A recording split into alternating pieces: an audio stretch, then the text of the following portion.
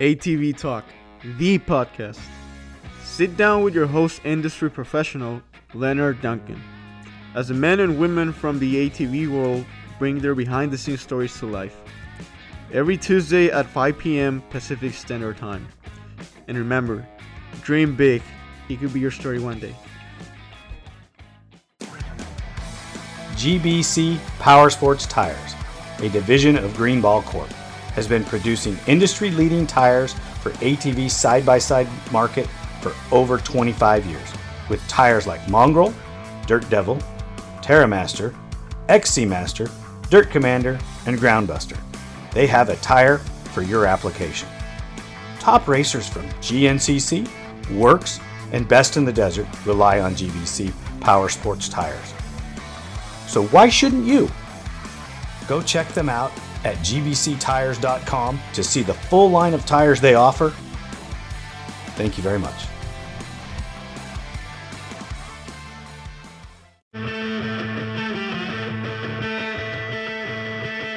GPR Stabilizer, a leader in steering dampener technology, brings you the new Q5 Sport ATV dampener with better control and handling with an upgraded vane and seal system.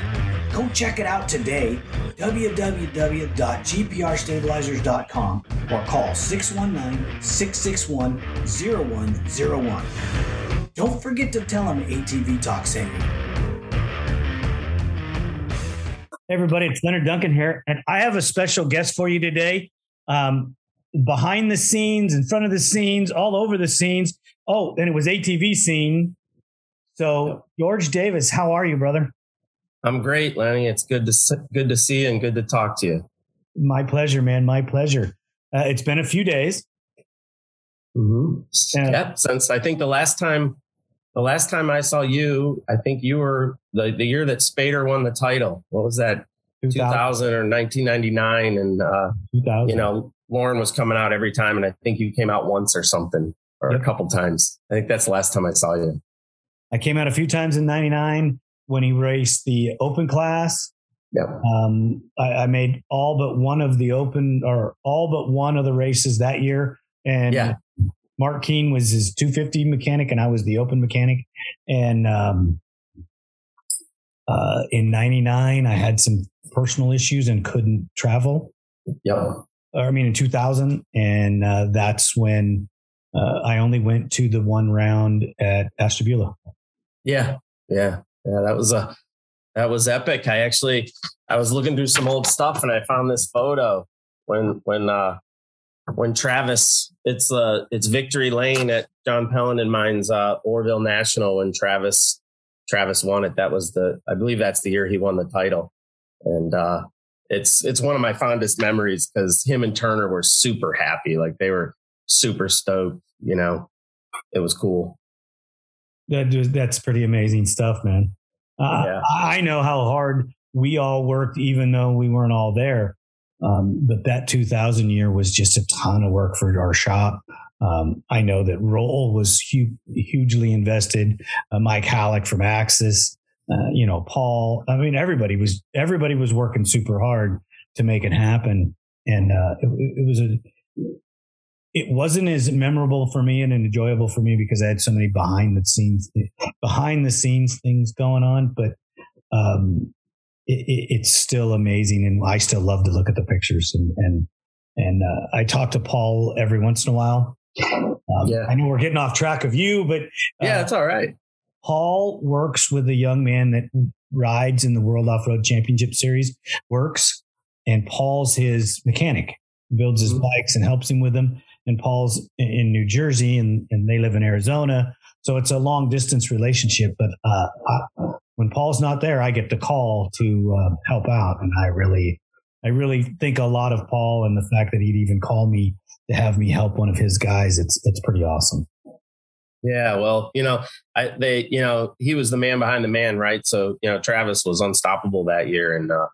But really Paul was the motivator, right? And he was probably more excited than any fans, every time they did anything. I think, I'll remember that race forever because, Spader pretty much destroyed everybody at that one.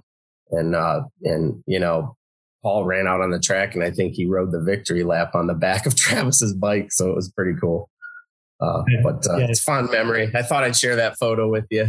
That's pretty awesome. History there. You should send me a copy of that. I will. Pellin has it. I think Pellin actually took the photo, if I remember. Well, that's awesome. We'll find out, and we'll make sure to give the proper photo credits. Yeah. Anyways. So let me ask you some questions here, or a question here. You got started in ATVs how? Yeah. So, September of 1985, I went to a local fair, and, I had some mini bikes, and my mom and dad were there, and they had the 230 Suzuki Quad Sport. And it was in 1986. And my parents surprised me a couple weeks later as that for my birthday present. And, me and a bunch of my buddies on 3-wheelers and 4-wheelers, we spent all the time driving all over, illegally riding on the roads, riding trails. And then I'll never forget, I went into a convenience store, and there was this magazine there, right? And immediately became a fan of the races, right? And so I think my first 3 and 4-wheel action was 1986. And so, Jimmy White and Marty Hart and Gary Denton, and, that's what I wanted to do.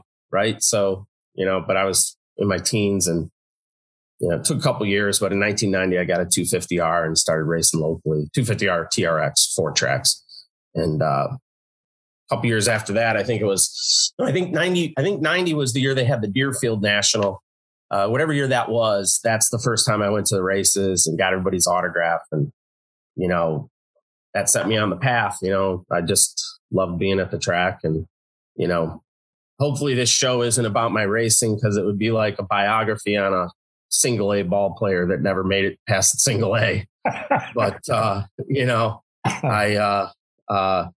I sort of had, I enjoy racing. I actually still race today, believe it or not. I still race TT. I bought a pros bike an ex-pros bike, Brian Ace's bike in 2018, and been racing the senior class and upgraded to a CRF this past year. And, we're getting full gates out there, getting 20 guys in the 45 plus class and having a blast. Steve Stroud shows up every once in a while, an old pro from the 80s. Wow. And so good times. I'm still racing.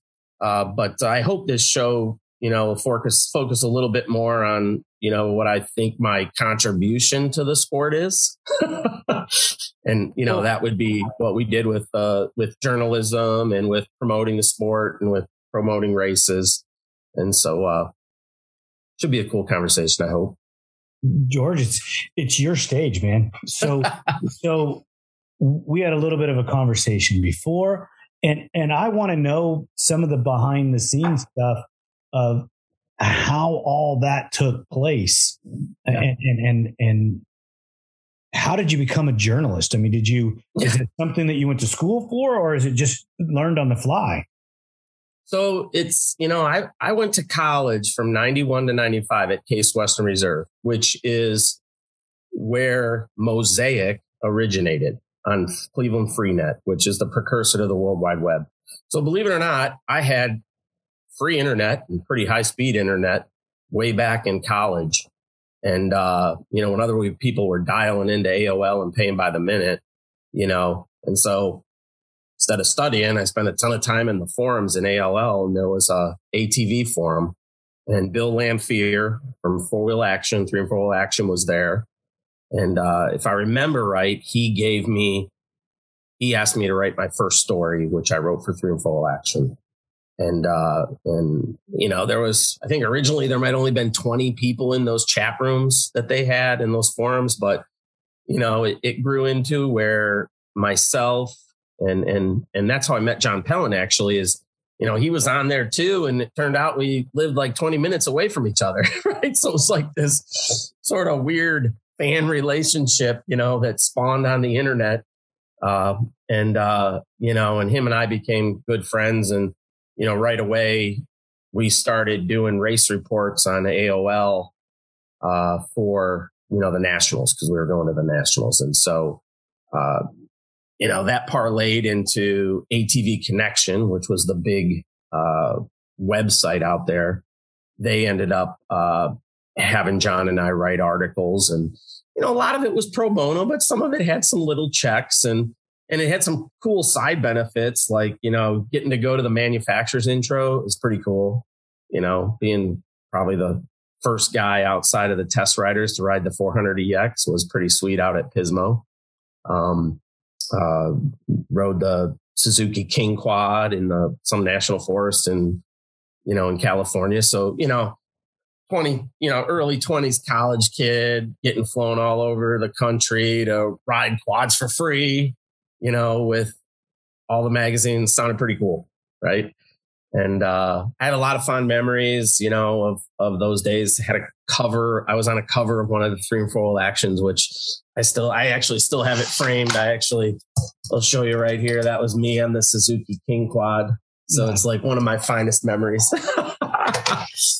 But, so that's how it started. And, both John and I were fairly well linguist, right? Like, we could write. And, ended up doing some stuff for Cycle News, which paid pretty well on the dirt bike side, when they were doing the stadium races where they had the 4-stroke dirt bikes and the quads and the monster trucks. Cycle News paid good. I'd write a little article for the dirt bikes and pay all my expenses in my hotel, and then basically write the article for the quads for free. But anyway, so, it was cool. I was a B-class rider riding 4-stroke B, but, for the pro motos, I was on the track taking photos and, became friends with a lot of the pros. And, I feel contributed myself, John Aarons, John Pellin, we were the guys taking the photos and writing the stories back in the day that got into Dirt Wheels and 3 and 4 Action and ATV Sports and, all those magazines. So pretty cool stuff. That's pretty awesome. So your passion for the sport is what got you to become a journalist in the sport. Yeah, exactly. Right. I actually remember there was and I'd have to talk to, I can't remember if it was I can't remember what magazine it was, but they actually offered me a job. And I was like, man, that's all it pays. I'm like, geez. Cause I was in college, and management, operations research management. And, I was a senior and getting job offers, and I was like, man, I'm going to take this ATV editor job. And I was like, geez, it don't pay shit.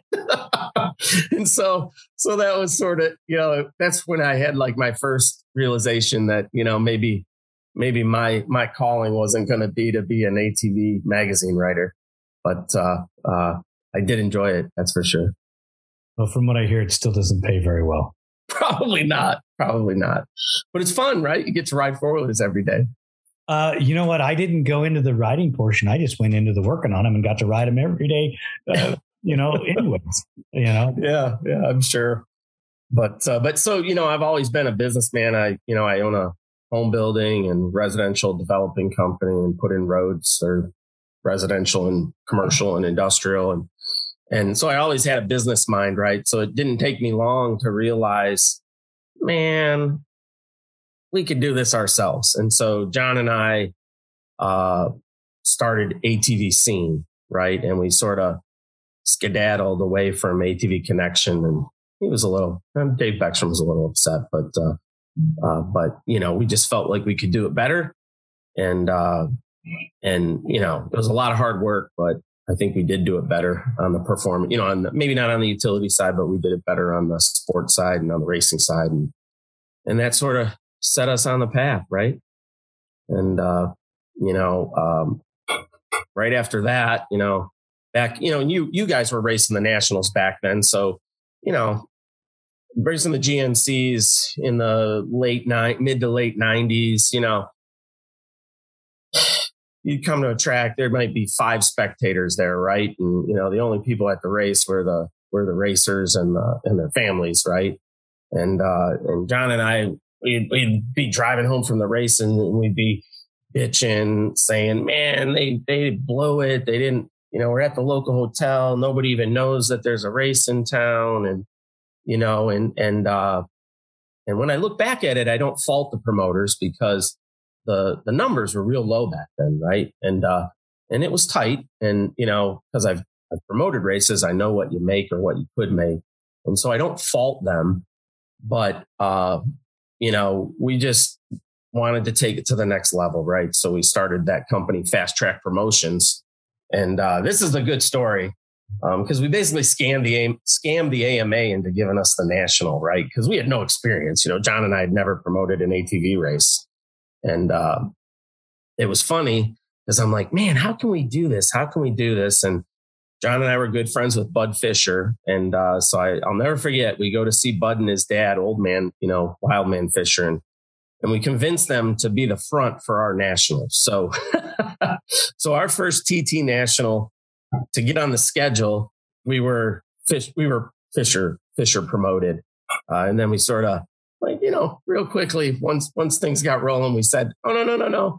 We're starting a different entity for that race. It's Fast Track Promotions. And so, you know, John and I never would have been able to do those races if it wasn't for, you know, Bud and his dad taking the flyer on us and, you know, sort of participating in our ruse to get the AMA to give us the national.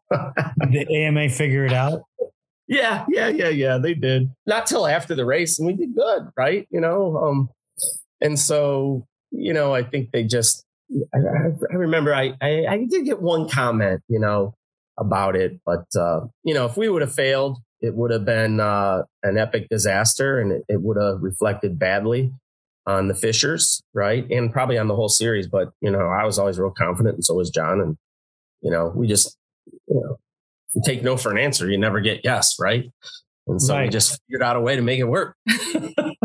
and that's what you have to do. Right. And the whole ATV world, or the whole world itself, is full of failures. That's how you learned how to succeed.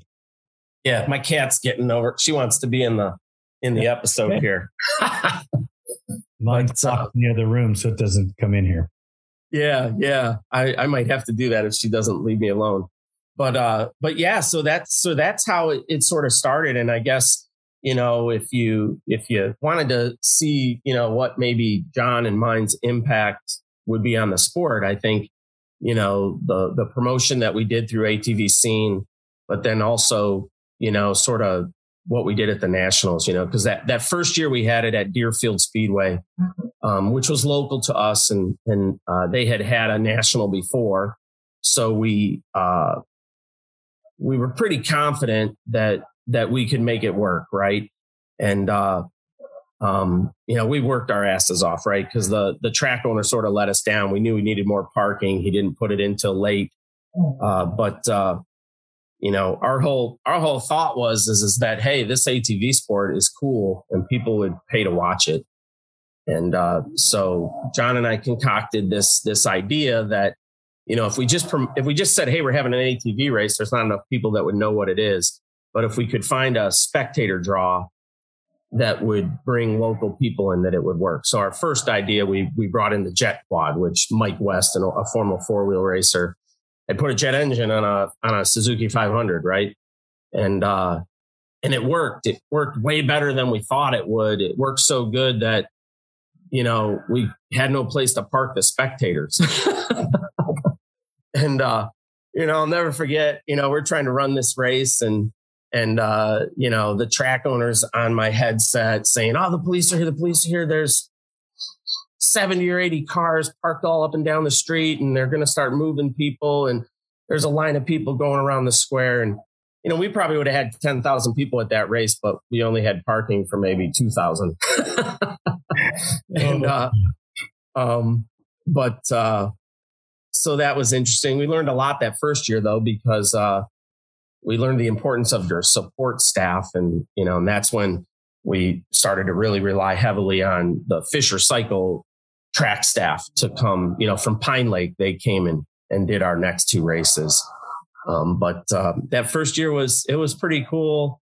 You know, we made some mistakes. We had a dust problem, you know, and, you know, as a racer, I always used to bitch when the promoter had dust, and man, we did everything we could, but we still had dust. Well, this is my problem, and you can explain it to me. I do not believe that the promoters for the Motocross Nationals, for the Woods Nationals, Randy, I love you. I know you're probably going to hear this for Works. They don't promote for the spectators. They do not do anything to draw spectators in. And I think that is a huge, huge reason why the ATV industry is suffering. 100% agree. 100% agree. And I even see it today. You know, I'm racing the NEEDT, and I'll say this: Sean Robinson is the man that restored TT racing. You know, there was nobody going to a TT race, and Sean and the NEEDT guys, you know, man, there's more people at a TT race a lot of times, I think, than a GNC motocross. So they've done a great job. You know, there's a ton of entries, but you know, it's a lot of work to bring spectators in, Lenny. I got to tell you, like John and I really underestimated it that first year. You know, but it may be a lot of work, but isn't the money worth it? Not the first year, right? So our problem the first year was we couldn't get the spectators in the door, right? But we realized real quickly we needed to be at a car facility, a car track with big grandstands, right? And that's why the next 2 years we went to Orville, Wayne County Speedway, and place had enough parking. It had spectator seating for, I think it was 7,000 people. And you know, so that first year was the learning experience. We knew how to draw people in. Quite frankly, I think even still today, just saying you're having an ATV race is not going to draw people in. You got to have some sort of a spectator draw, right? Matt Kangaroo Kid, you know, Coulter, he was our draw, right, on the next 2 years. And you know, the only guy that I think right now is really working to bring spectators is the guy at Briarcliff.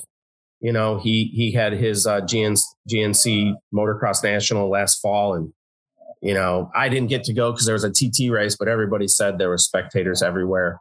And I haven't talked to him, but I'm not sure what his angle was, but he got the draw. He got the people out there, and I know he advertised a ton down there. But I truly believe you got to have some sort of a gimmick to bring the people in, right? Like when we were doing the Kangaroo Kid breaking the world record jump, you know, man, people came out to see that. And then they're exposed to ATV racing. It's like, wow, this is exciting. Right. And so that's how I think you build this sport, right? You know, you can build it on the backs of the amateur racer, and, you know, and the promoters make money off the gate for the racers and their family, or you can take a little bit of a risk and try to build the sport off the spectator gate. Yeah, I have some ideas, but I don't want to be a promoter. No, yeah, it's difficult. I want to do something with promotion, but promoting it in a different way. You know, have ideas. You know, I think that it would work if you have the right people. You need a little bit bigger budget than I have at the moment, but I think that's amazing. And you guys did it, but what happened to sustaining it? So, you know, and did it roll over into the motocross? Yeah, you know, so the thing is it's risky, right? You know, and you know, in 2000, I stepped back from the sport. You know, I was in my late 20s, and I was like, man, you know, I gotta make a living and concentrate on my business. So I left, and, you know, and John soldiered on for a number of years, but, you know, as disappointing as it is to say, we did it trying to either take over the whole series, which, you know, that was just way too much effort, but hoping to try to get everybody else to do the same thing. But, you know, you got to look at it from a business perspective. If you're a promoter and, you know, you're not getting rich promoting an ATV race, and you know, but you're making a living and no one can work for free, and you say, hey, we want you to double down and risk it all, right? And potentially lose a huge amount of money on the hope that you can make a lot more. It takes an enthusiast, right? Because that was a big risk quotient, right? You know, and everything I do, I'm always weighing the risk reward, right? And if John and I weren't enthusiasts, it wouldn't have made sense to take that risk, right? And So, I don't fault the promoters, but, you need another WPSA, right? An organization that's going to go out and buy TV time and use the TV time to get big sponsors and then use that to advertise, right? That's the way to really revolutionize the sport, in my opinion.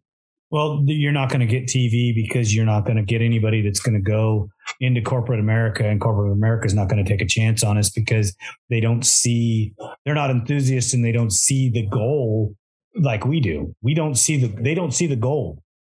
Okay. The most amazing environment that you can watch an ATV is in a night TT race on a tacky track with a blue groove when there's no dust. So it's moist and they're just going so fast, and it's poetry in motion, and the lights are glistening off the machines, the chrome and the new decals on the fenders, and they're in their environment. They're doing things that most people have never seen an ATV do.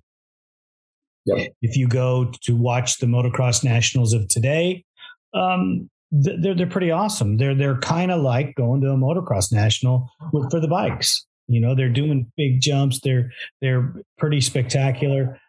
There's not enough on the gate to keep the track full all the time, but you need to up it from 20 to 30 or 40, to where you're maybe having a double gate start or something like that, to where you get more machines on the track at one time, which more spectators are going to enjoy. The woods is not a spectator sport, but they get a massive amount of people out there that love it. They roll around in the dirt and enjoy it. So you're getting into something else that's interesting. Like when you go to a pro bike motocross national, there's not 40 amateur classes either, right? And so, you can't make a direct comparison from ATVs to bikes because the way the ATV series works, it's also the Loretta Lynn's amateur motocross combined with the pro motocross, right? And so there's a trade-off there. And John and I struggled with it, right? When we were having Matt Coulter and he's doing those jumps and we're making classes wait because, we had TV there and you got parents of kids coming up threatening you because, they feel like, that kids race is more important than the spectator draw, right? It's tough, right? And so, if you want to make pro ATV racing a spectator sport, the amateur racer and the amateur family has to recognize, hey, we have to give a little, you know what I'm saying?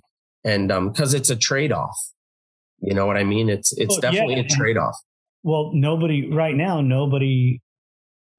respects the climb. Yeah. Okay. You have to start at the bottom in the Pee-wees and work your way into the C class, then work your way into the B class, then get yourself into the A class, and then become a pro. And when you're the pro, you're the reason why everybody's there to watch you. No offense, young Johnny. I'm sorry that I'm brutal in saying that, but no, if 10,000 people show up, they're not there to watch the Pee-wee class. Right. And John and I struggle with that, like there was like being a promoter sucks, and I, when I'm racing now and, I always compliment the referee because they always got hard decisions to make. Right. And I compliment the promoter because you can't make everybody happy. Right. But, if for me, if you're looking at the good of the sport and making it so the Chad Wienans and, all the pros can make a living and there can be a goal for that amateur racer, right, where he can actually make a living instead of hate a race. You need to focus. You got to focus on the spectator, right? And I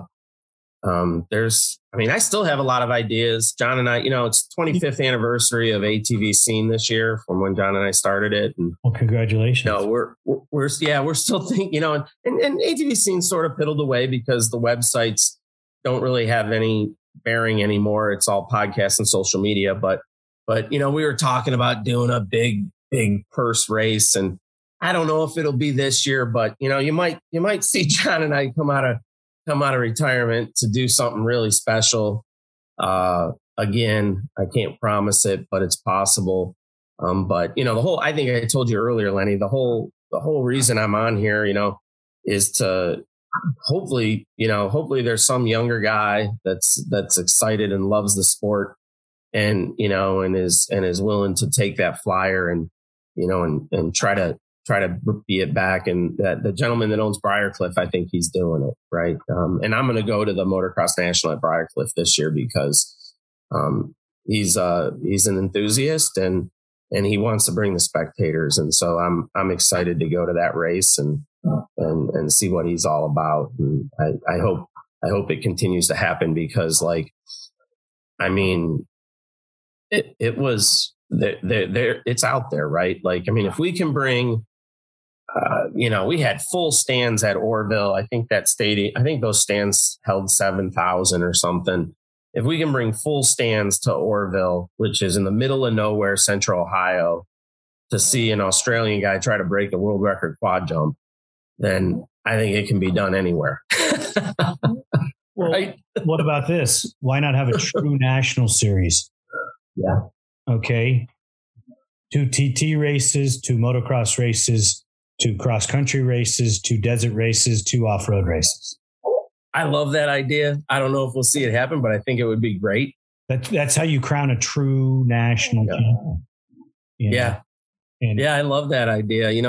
On the if I ever do this another race, my whole goal is to bring all the pro TT racers there because the TT racing has sort of splintered. You have the Midwest Series. Now you have Daryl Rath's, United Series, which is sort of upper Midwest. And then you have the NEEDT, which is like Pennsylvania, New York, Ohio, and then all the Mid-South. And then, I've heard there's some other fast guys. And so my whole thought process is if I do get the gumption to do it again, I want to get them all on one track and see really who is the fastest TT guy on the planet. Right. And I just think that would be super exciting. And I don't know. I'm trying to see if I can get geared up to do it or not. I think that that's pretty awesome. If you could, and this, anybody that's listening to this show, if you are a professional TT racer and you're not reaching out to come and talk about your sport on ATV Talk, you are failing yourself. This is free publicity for your sport, and self-promotion is everything. And TT riders are no different than motocross riders and cross-country riders and off-road racers. They do not reach out. Yeah. I can't find everybody. Sometimes people have to find me. No. And you know what? I mean, I'm. You know what it's like. You were involved in a website. You were doing stories, and you were hunting content. And I am reaching out to people all the time to self-promote. And the people that are on the show are the ones that want to self-promote. The ones that aren't on the show are the ones that are listening to the show going, gosh, I don't know if I really want to do that, or maybe I do, or I'd really like to, but yeah. The email's there, the phone number's posted. I mean, the struggles that I go through. Yeah, for sure.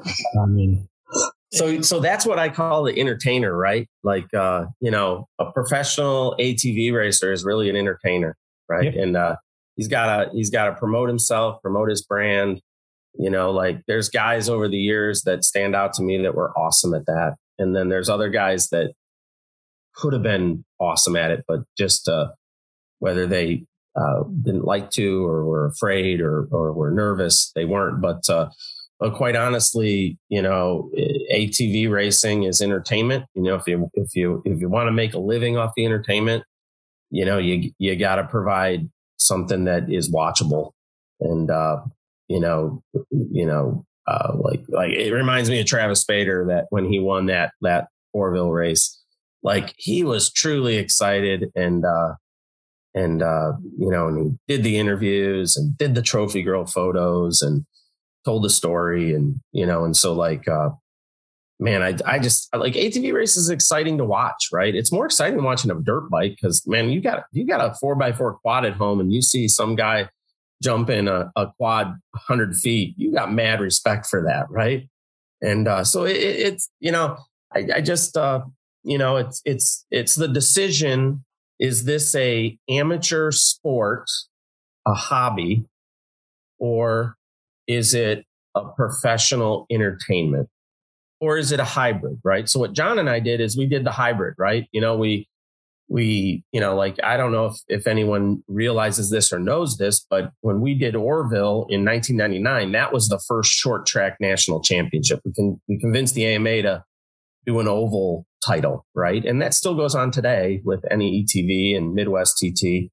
But we were trying to still give new opportunities for the amateurs, but then really trying to drive the spectator gate. And so that's a tough decision. If I don't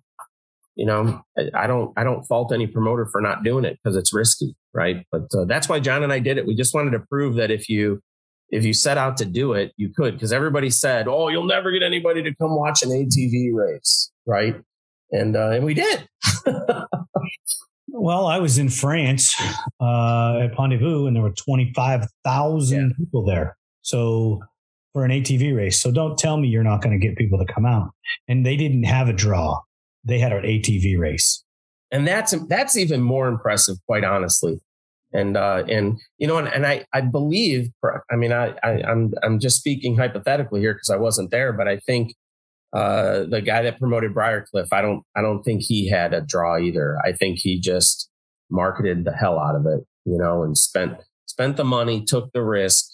He was an enthusiast to prove that it could be done. And I can't wait to go to that race. I got it on my calendar this year because I think that's going to be epic.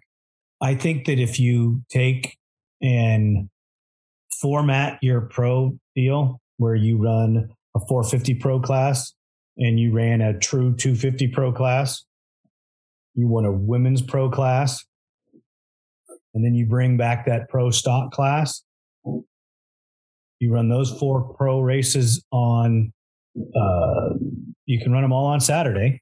Yeah. And that's your pro event for your advertising. You're going to run a few amateur races or a few amateur qualifiers, maybe in between some of the motos to give the pros the time they need to get ready for their second moto. Some of the pros are going to run, maybe you got a pro guy that's running the 250 pro class and then running the pro stock, or you got a guy running the 450 and the pro stock, and then you got a crazy pro that'll run all 3 of them. Yeah. Yeah.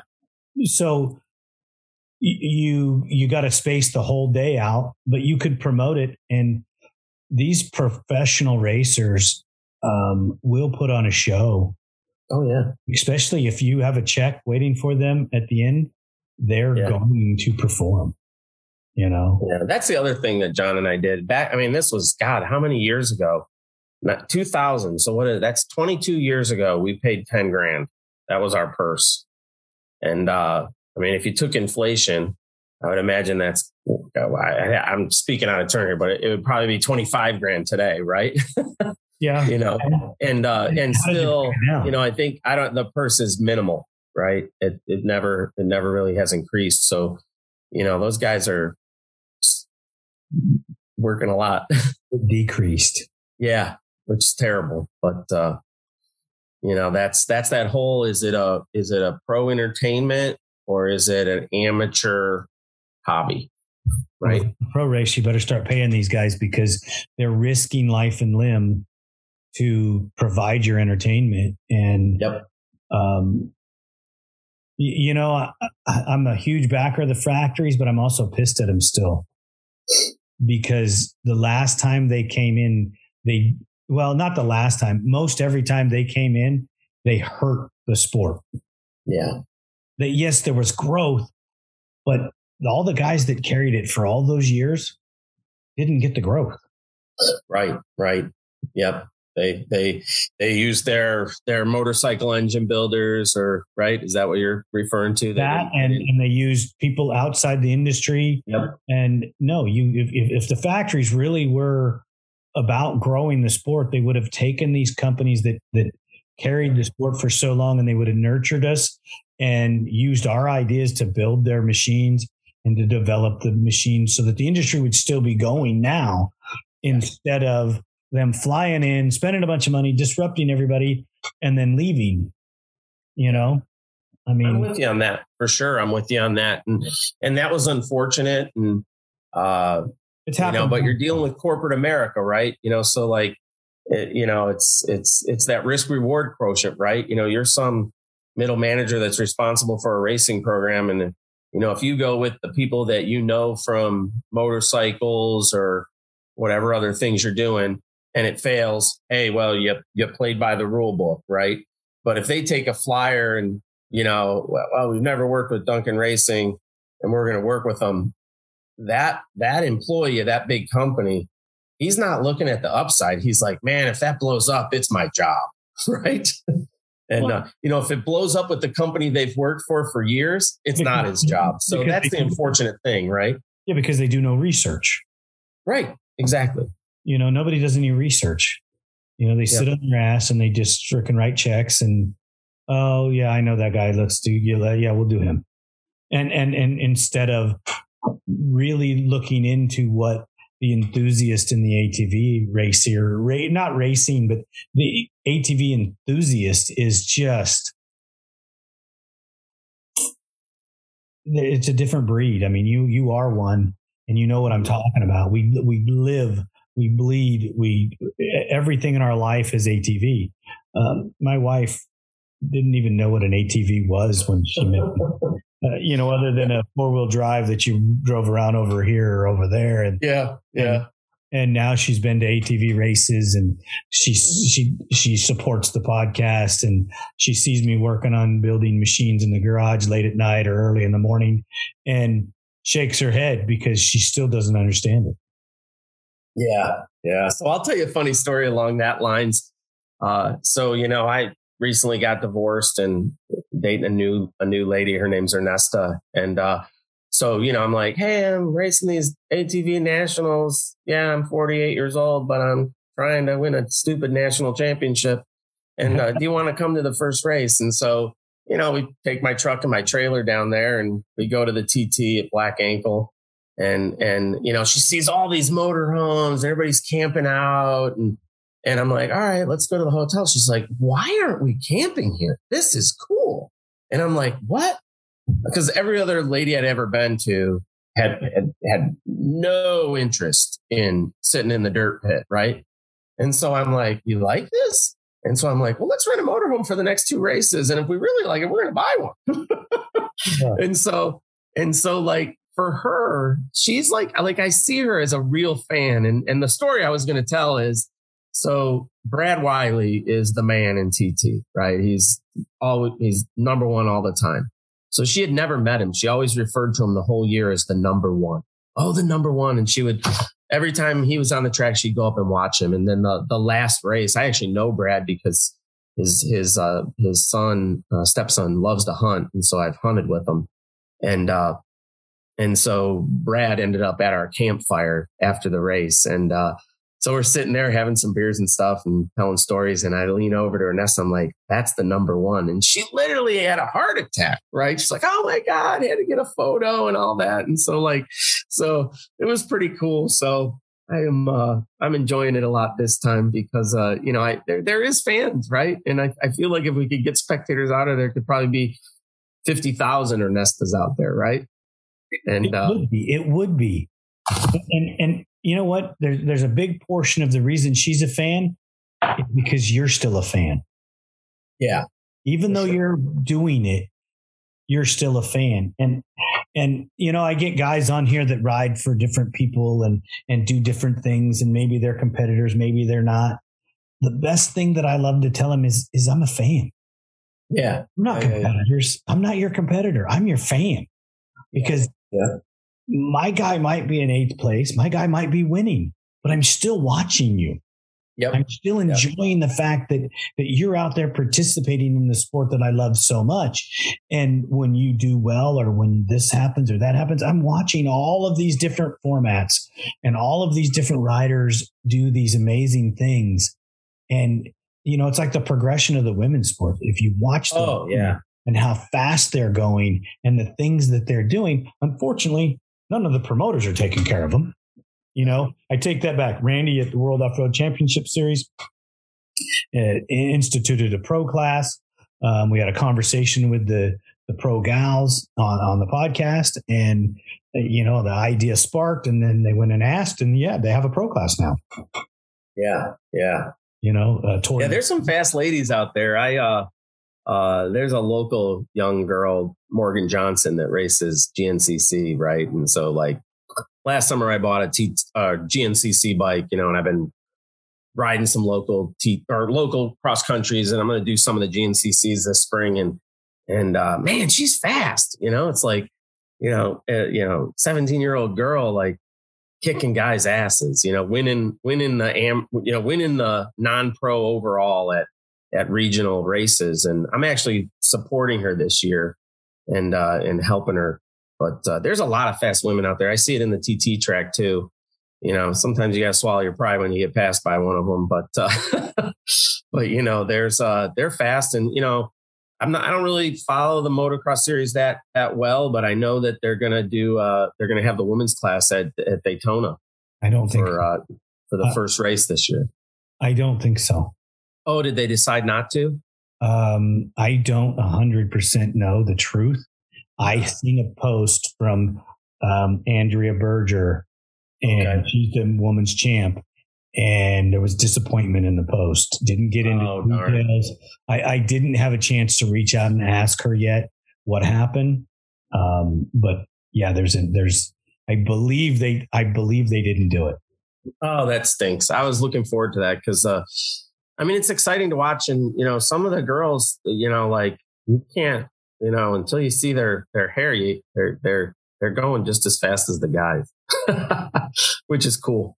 Yeah, there's a couple of them that are just scary fast. I wouldn't want to race with them. No, yeah, I hear you. There's I can't remember her name, but you know, I raced a couple of these little local regional woods races this summer, and you know, she's in that women's class in GNCC, and she's smoking in the woods. Like, man, she's ripping. So it's cool. And I think that's a marketing thing that, again, the sport's missing, right? Because that brings it excites 50% of the United States, right? Like, it's pretty much 50-50 male, female, right? So, you know, that the females, they love the fact that those girls are out there, and I think the guys respect it too. I think they do. Most of the fast professional women run in a men's class. Also, it's usually a B class, but they run with the men. And I always ask, how are you treated? You know, by the men that you beat or the boys they meet? And they say they have no problem with it. We're just one of the racers. Yep. That's how it is in the NEEDT. You know, all the ladies are racing. You know, some of them are racing pro lights, right? You know, and they're quick. So that's cool to see, you know, and you're right. They're missing out on that. And, you know, there's just so many, you know, I promised myself when I got back into racing in 2018 that I was just going to enjoy it. But you know, it's hard not to like dive back in and try to take it to the next level again. You know what I mean? But I still remember back, and I don't know if you were there that year, Lenny, or if Lauren was, but you know, when we brought Matt Coulter out, you know, to break that record, and you know, we actually got paid by the TV show Guinness Book of World Records to have that on their show, and you know, and they brought a full TV crew out. Like, man, they must have had 10 cameramen out there, and you know, a production truck, and I'll never forget. You know, John and I were like, holy shit, this is big time, right? You know, and you know, they paid a considerable amount of money to do that jump. And, unfortunately, probably one of the worst parts about being the promoter is, Matt crashed. And man, when he crashed, I wasn't sure if he was going to get up. And that's another great story. I don't know if John Pellin told it when he was there, but, we had these headsets on and I was up in the tower or something, but John was down where Matt was. And I think right before the jump, Matt looked at John. He's like, "Tell my kids I love him." And John knew right then that Matt didn't think he was going to make it. Right. And, but Matt jumped and I'll never forget. I think John was on the mic saying, "We got to stop this. We got to stop it." But, he went and man, he wadded it up. And there was a few minutes there where, I thought that, man, I'm going to be the guy that killed the Kangaroo Kid. And, but he got up and I think it was the highest watched show, if I remember right, that that TV show was that jump, was watching that thing. And it was the centerpiece of that episode. So it was pretty cool. Bloodlust. Yeah. Yeah. Go back and listen to Matt's take on that jump. Oh yeah. Was it different? No, but he tells this whole story, what happened. Oh, okay. Yeah. And he tells the story about some other things that happened to him when he didn't follow his plan. And, and when you have a format and it works, follow it. And every time he broke it, he got hurt. Yep. And what we learned that first year is we had to get a ton of speed to break the record. Right. And, we're at a high bank car dirt track oval and trying to get him to come up from the field into the stadium. And then our jump, we used a trailer, a flatbed trailer as the jump. Well, a flatbed trailer is not flat. If you ever look at it, it has an arc to it. So I think that going down and then, he compressed the suspension. I don't know. Matt's interview probably told it better, but man, it was not pretty. And, it was one of those moments that, you really were concerned. But the best story about that is that, it was a long night every night when you're promoting the races. So I think it was like 2 a.m. or something. I'm coming back into the hotel and John and I always took pride in the fact that it was important to have trophy girls, right? Because when you win a race, you need trophy girls, right? And I come into the hotel and there's Matt in the hot tub at 2 a.m. with all the trophy girls, after he just wadded it up and I think he broke his shoulder or something. And he's like, "Hey, mate, you want to join me?" And I was like, "Oh, that's the Kangaroo Kid right there." You needed a photo of that. Oh, I still, every time I talk to Matt on the internet or see a post of his, that memory flashes in my brain, 2 memories, the one of him crashing and then the one of him in the hot tub with him. That was funny. But, that brings up another thing, two of the, Cindy and Danielle that were our trophy girls for those years, they elevated the sport. There was a time where we had a whole column that Cindy was writing, and it was one of our most read columns.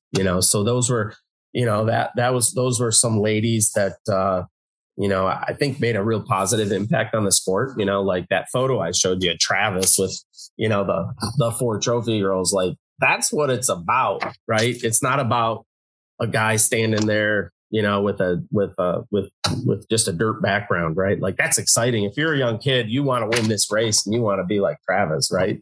Right. So, but I can tell you a funny story with that too. So our first year at Deerfield, we hadn't connected with Danielle and Cindy yet. And so we ended up with a lady who actually was from the adult movie thing. And so it got a little R-rated on the podiums, right? And I was like, that cannot happen. But I think probably the racers enjoyed her a little better. She was pretty friendly on the podium. It was funny. But so we learned some lessons that first year at Deerfield. But luckily, we every year nobody went to jail, huh? No, nobody did. But what happened to Cindy and Danielle? You know what? They're local Ohio. Well, I think Danielle is in Pennsylvania, but Cindy, I just saw her at a concert. I was I think a year and a half ago. I can't remember what band it was. I was at a concert venue, and I knew her, and she knew me. And eventually she's like, "Are you George?" And I'm like, "Are you Cindy?" And we said hi. And she's married, and works in the insurance industry. But anyways, we still stay connected with them. They helped a lot. I think all that stuff's important, right? Again, it's that whole entertainment thing, right? And this aura of what it is to be the top pro, right? Well, when you're in the ATV world, and maybe it's in other sports too, but I know in the ATV world, I have friends that I haven't talked to in 10, 15, 20 years. And the moment we start talking, it's like we were just hanging out yesterday. Yeah. It's so a couple of funny things, So, we're John's trying to win that e-bike championship at the GNCC in the amateur class, and we're both going to ride the quad classes at the first 4 or 5. So we took my motorhome down to Florida, and immediately we hook up with Banger, Mark Strongbanger, the old, he used to be the GNCC announcer, and we end up at his house camping out for a couple of days, telling stories, and then next thing you know, we're talking to Tim Farr, and my motorhome's in his driveway right now, and he's taking delivery of all our parts for our next training session, which is coming up next week. But it was cool. It's just like no time passed, right? It's like instantly you're right back, telling stories. And that's something that, I can truly say that some of my longest friends are friends that I met ATV racing, and you might not see them for a year or two, but when you do, it's like you never missed a moment. It's also the same bond between riders and mechanics that created something that for a brief moment in time, nobody else could match. Yep. You have football players with teams that created or other forms of racer mechanic relationships, so it's not unique to our industry, but it's pretty awesome that we do it. And that's for sure. Yeah, for sure. And probably the funnest thing that I ever did at ATVs and was John and I, along with the Fishers, we did the Legends 2000. And I still have that photo, but it's at my office. And, so we got, like Steve Mendenhall and Marty Hart and Jimmy White. And of course, he was on a Roll KX 250, right? And we had all the 3-wheeler guys and the 4-wheeler guys, back in 2000 at Pine Lake. And man, that was special because those were all my heroes when I was just reading the magazines and to bring them back. And I think, we did this big autograph session we had a band at night, and, to see all those lines of people sign, getting autographs from them was probably one of the coolest things I did. Of the most proud, that John and I did was that Legends 2000. And I don't know, maybe we'll do 2025 or something. I don't know. It's pretty awesome. Most of your legends are getting older, Yeah. I've got to sit down with Marty and Jimmy and Mike Coe, Jim Babbitt from way back in the early 70s. I've been in contact with Dean Sundahl. Mm-hmm. Going to come and sit down with me and talk. He's 63, 64, so, mm-hmm. Yeah. So none of the greats in the industry, the people, the pioneers, are young, Right. So that's one of the reasons why I like your podcast so much is that, there's a whole new generation of guys racing ATVs that don't know those guys, right? Don't know what they accomplished. And, it's not to take anything away with the current pros, but we're at that point where that first generation, those 80s and early 90s racers, they're not going to be known by the guys racing the mini quads now, right? Unless folks like yourself have those stories memorialized. So, I think probably the most important thing is to talk to all those guys, right? and it's hard to get some of them. Some of them won't talk. Dean at first said no. And then I had a live event at my brother let me borrow his shop for a day. And I totally converted the shop into a long indoor event, like an auditorium. And we had chairs and everything and food, and GPR was there and GBC was there. And we had tents, easy ups out, and it rained, and SDG&E shut the power off. And, just we're there the night before setting up and doing all the layout and testing our mics and just going through everything, and power goes. Oh, that's how we were testing our YouTube connection. That was how we, so we didn't end up getting YouTube because we didn't have enough time to fix it. Because the power came on at like 7:30, 8 o'clock the next morning, which didn't give us enough time to finish. So our sound issues, we didn't get our sound issues fixed.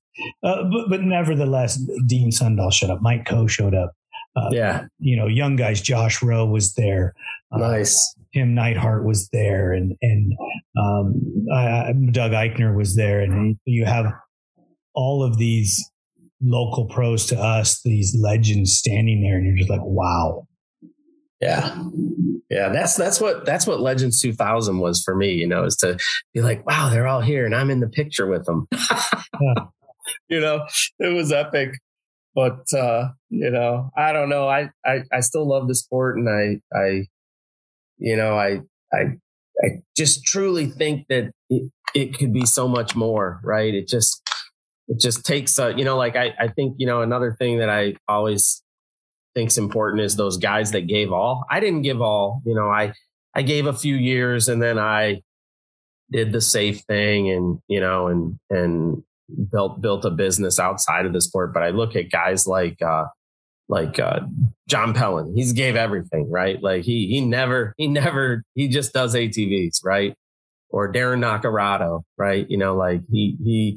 He's another one. And, Byron Goggins for many, many years, man, he gave all. And, it's too bad there's not a ATV Racing Hall of Fame, because, there's a lot of folks that somehow you need to preserve those stories. And I think it's really cool and important that you're doing that. And, that's another thing. Somebody needs to do the ATV Racing Hall of Fame. That's something that needs to happen. Because it can't be the AMA, right? Because the AMA doesn't care about us. It's not the AMA. Yeah, the AMA doesn't give a crap about ATVs, but also a lot of the series aren't AMA sanctioned, right? So it's because the AMA doesn't care, right? So it's got to be outside the AMA, which somebody that really loves the sport needs to spearhead that one. Got to have money, Yeah, that's the thing. Yeah, it always takes money. I guarantee if you had a building and if you had a building that you could build it multi-level and you just started your older class guys and put their displays up, I probably wouldn't put machines in there, but their displays with their picture, maybe, you could do, mannequin statues, whatever, with them in there, and just start doing display after display after display, and just keep getting the older guys to provide you with jerseys and pictures and come and sign a large life-size photo of themselves and things like that. Yeah, it would be great, but the cost of the building would be astronomical. Couldn't do it in California. Yeah, you'd have. That's where you need the factories, right? To sponsor that, and I don't know when or if that'll happen again. I can tell you though that I love that CRF, right? Electric start, super lightweight, way more reliable than a TRX. You don't have to build it as fast. And man, it'd be nice to see Honda and Yamaha and a couple others back in it, but I don't know when or if that'll happen, but I'll keep my fingers crossed. I don't think Honda will come back. Yeah. I mean, I'm disappointed. But there's rumors swirling around with the Honda stuff that could be fake. People chattering. As much as I'm not a Orange fan, they have 3 models under their tent, and they could have 3 quads sitting there, even though they're all identical. One person's going to buy the red one, one person's going to buy the white one, and one person's going to buy the orange one. And if you go to the starting line and there's blue, red, white, and orange, doesn't matter. The 3 of them are identical. There's still 4 manufacturers there. Yep. And it's changing the landscape so that the sport can grow. Yep. Yeah. When I was with Tim Farr, he was telling me a story of, he had been testing the next generation of that KTM quad before they pulled out. And it would have been cool, from what he told me about it a couple of weeks ago when we were in Florida. And, I think it was just victim of the times, but I mean, it's a great industry. I think the side-by-side fad is going to run its course eventually. And, I gotta believe that, you keep Yamaha in it, and, if one other factory comes back, that would be great, We'll see. It's going to happen. George, I'd really like to extend the invitation to you to have you come back, because I think that we've only touched a tip of the iceberg with the information that you and I can talk about and the conversations that we had. We didn't even dive deep into some of the ATV scene stuff. We didn't even touch it. That's true. So we're going to have a second go around here. What we'll do is we'll schedule that after this and get you back on, because there's so much more information you have and so many more stories that you have that I think that are super valuable. People need to hear them. Yeah. It'd be cool if we could get John Aarons and John Pellin maybe on that same episode, because I was already thinking about we have so many of the same stories, and, there's a lot of knowledge, you want to keep that knowledge going. And, I can't wait to see you and Lauren. Make sure you tell Lauren I said hi.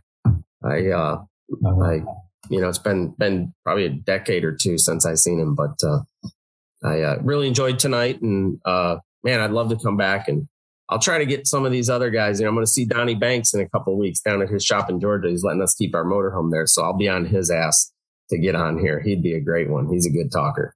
I've texted message back and forth with him a few times. I don't think he knows what it is, so he's avoiding it. Okay. Well, John and we'll get him over that hump. Mendenhall, I've been reached out to him. His business keeps him pretty occupied, so it's tough for him to sit down and talk with me. But, I'm busy too. It only takes an hour. Right. No, sure does. Well, it doesn't take an hour because you and I have been talking almost 2 hours. Yeah, because I think, because we started talking first off the record, then we never turned the recorder on. Right. Well, some of the things we talked about were off the record, so. True, for sure. But Lenny, I really appreciate what you're doing for the sport, and let me know what I can do to help you. The team here at ATV Talk would love your feedback. Please email us at hello@atvtalkpodcast.com. San Diego's Body Evolution and Wellness Center, with over 17 years experience. Dr. Heidi looking out after all your chiropractic needs, and Coach PJ looking out after all your fitness needs. Visit our website, www.bodyevolution.org, or call for an appointment, 619-987-8875. Duncan Technologies International. More than 33 years in the industry, building racing programs and ATVs around the world. We build winners. Thank you for listening. We hope you enjoyed the episode. If you did, don't forget to rate us on all the available platforms and share us with your loved ones. Follow us on Instagram and Facebook for more ATV Talk news. See you next time.